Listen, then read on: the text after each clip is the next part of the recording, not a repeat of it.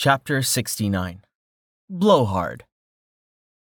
The meeting with Blaney didn't begin well. As soon as we entered his office, he reacted violently. He had been seated behind his desk, but that minor impediment did nothing to stop him from attacking me. Leaping across the desk, the minutiae of doing business scattered and sent crashing to the floor. His fist was like a sledgehammer as it connected with my jaw. The strike was powerful enough that it actually shattered the ice mask that I had crafted to conceal my features.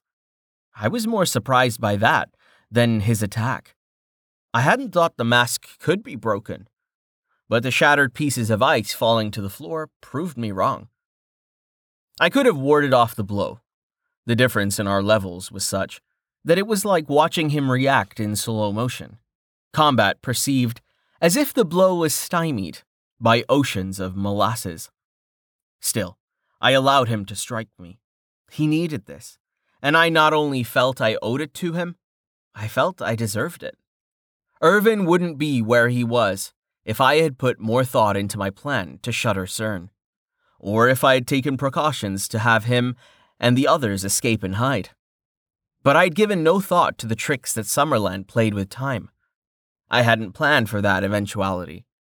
And they bore the brunt of Seelie fury when Queen Mab responded to my provocation. Unfortunately, breaking my mask exposed him and those with me to the full force of my refined features. The enchantment to the beauty I had been gifted or cursed with. An iridescent glow that exposed and glorified the best the Seelie and Unseelie could be. A combination of genetics so perfect that they became spellbinding and mesmerizing. Those with weak will, unable to break free of the influence my full, unfettered countenance projected. This was not like when I first returned after fighting and dying with Gwen ap Nud. My features had evolved at that point, beauty enhanced. Those who did have the will to resist enchanting. Kel's counsel. The staff would have been affected if I had not also been poisoned by the iron weapons of the Ismenian Drakan. The iron had yet to be purged completely from my bloodstream, and because my body hadn't fully recovered, the curse of beauty was diminished. It was unable to reveal fully the changes I had undergone. Today, there was no poison limiting or restricting the changes that had been made. With my mask shattered, there was nothing to obstruct or obscure my features. And for those that looked upon my face, they became entranced, unable or unwilling to look away. The effects were frightening, and I understood for the first time why this gift of beauty was considered a curse.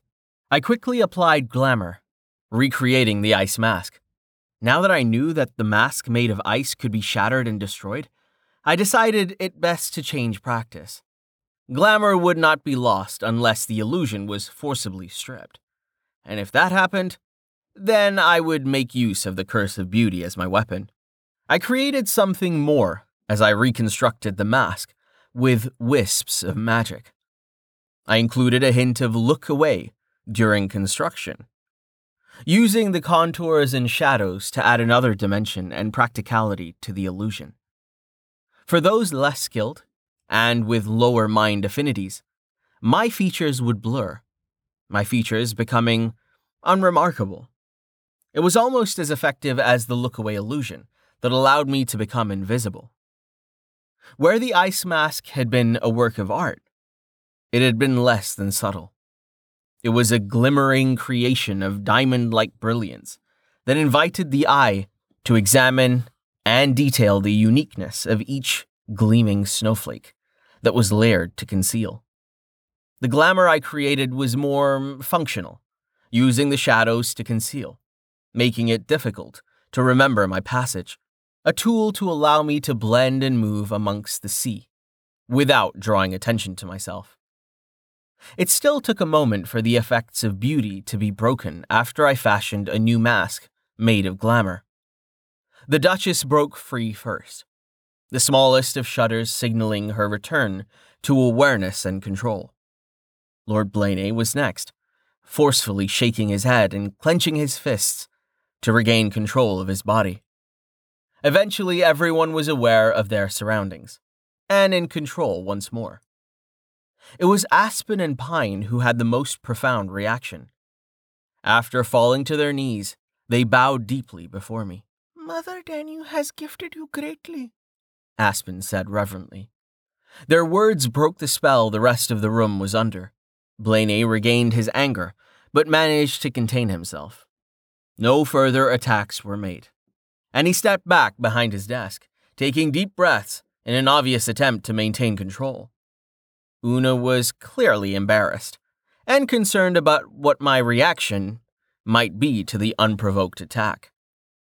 Strictly speaking, I was a ranked king now, although complete functionality would only become active and available after I claimed my land and kingdom. Those were technicalities. My stats, my abilities, those were mine to claim and use from the moment I had ranked up. If as a prince I was formidable, as a king, my powers were only magnified. How I responded to Blaney's provocation would be telling, setting a precedence for how I planned to eventually rule. But Blaney and I were tied by blood. He had claimed me brother. And I was not so petty as to retaliate or hold a grudge against a strike made out of anger, fear, and frustration. Allowing him to gain his center, to once more marshal his control, I ignored him for the moment and concentrated on Aspen and Pine. "Stand," I said, reaching down to help Aspen up.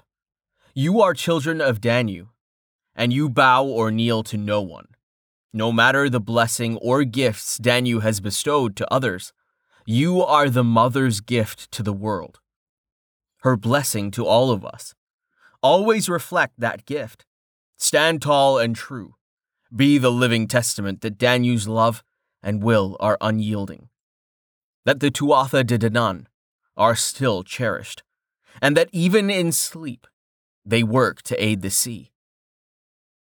Blaney cleared his voice, embarrassed at my words.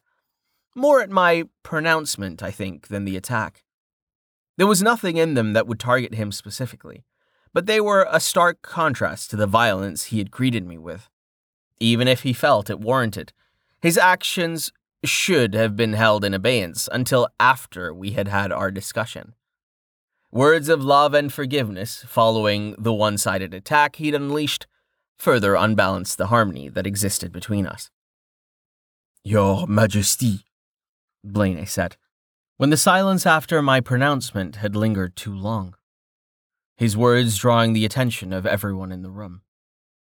Duchess Wayne was on guard immediately, seething with fury, angry that she had underestimated his response and failed to protect me.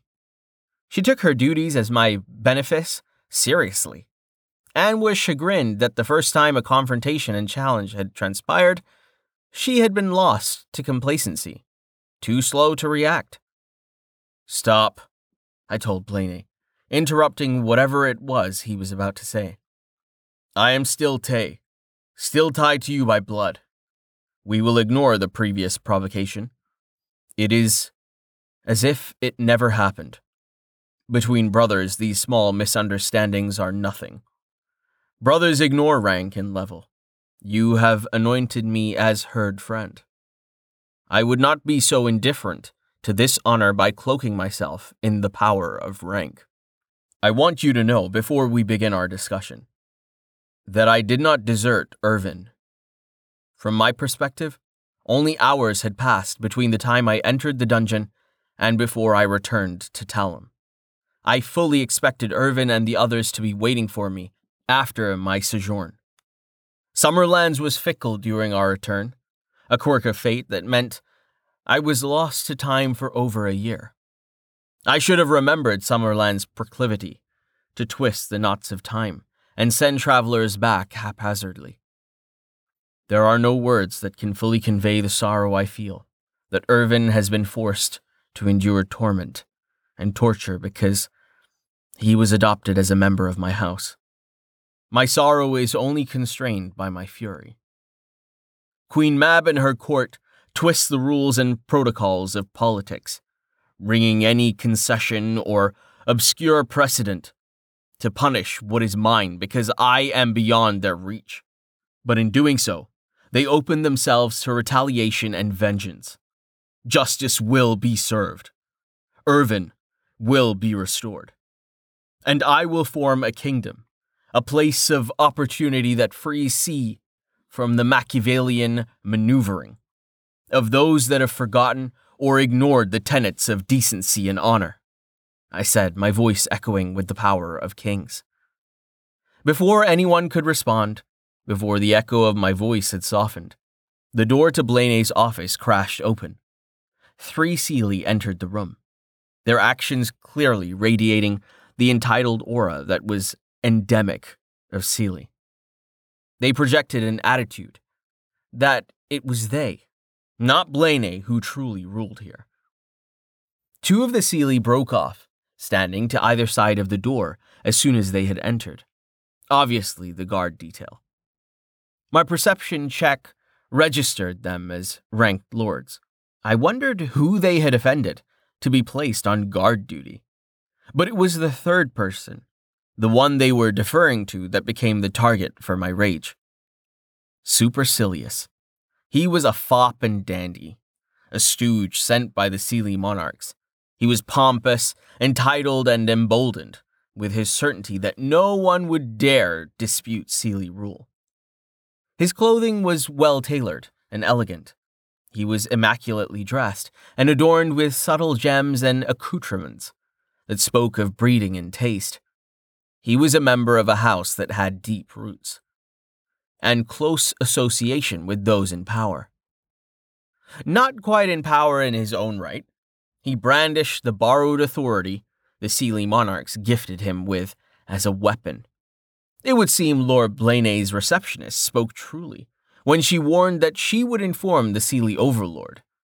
She was firmly entrenched within his camp and had wasted no time to notify him of this meeting. Ranked Seelie Lord Craig de Tach had graced us with his presence, and he was not happy.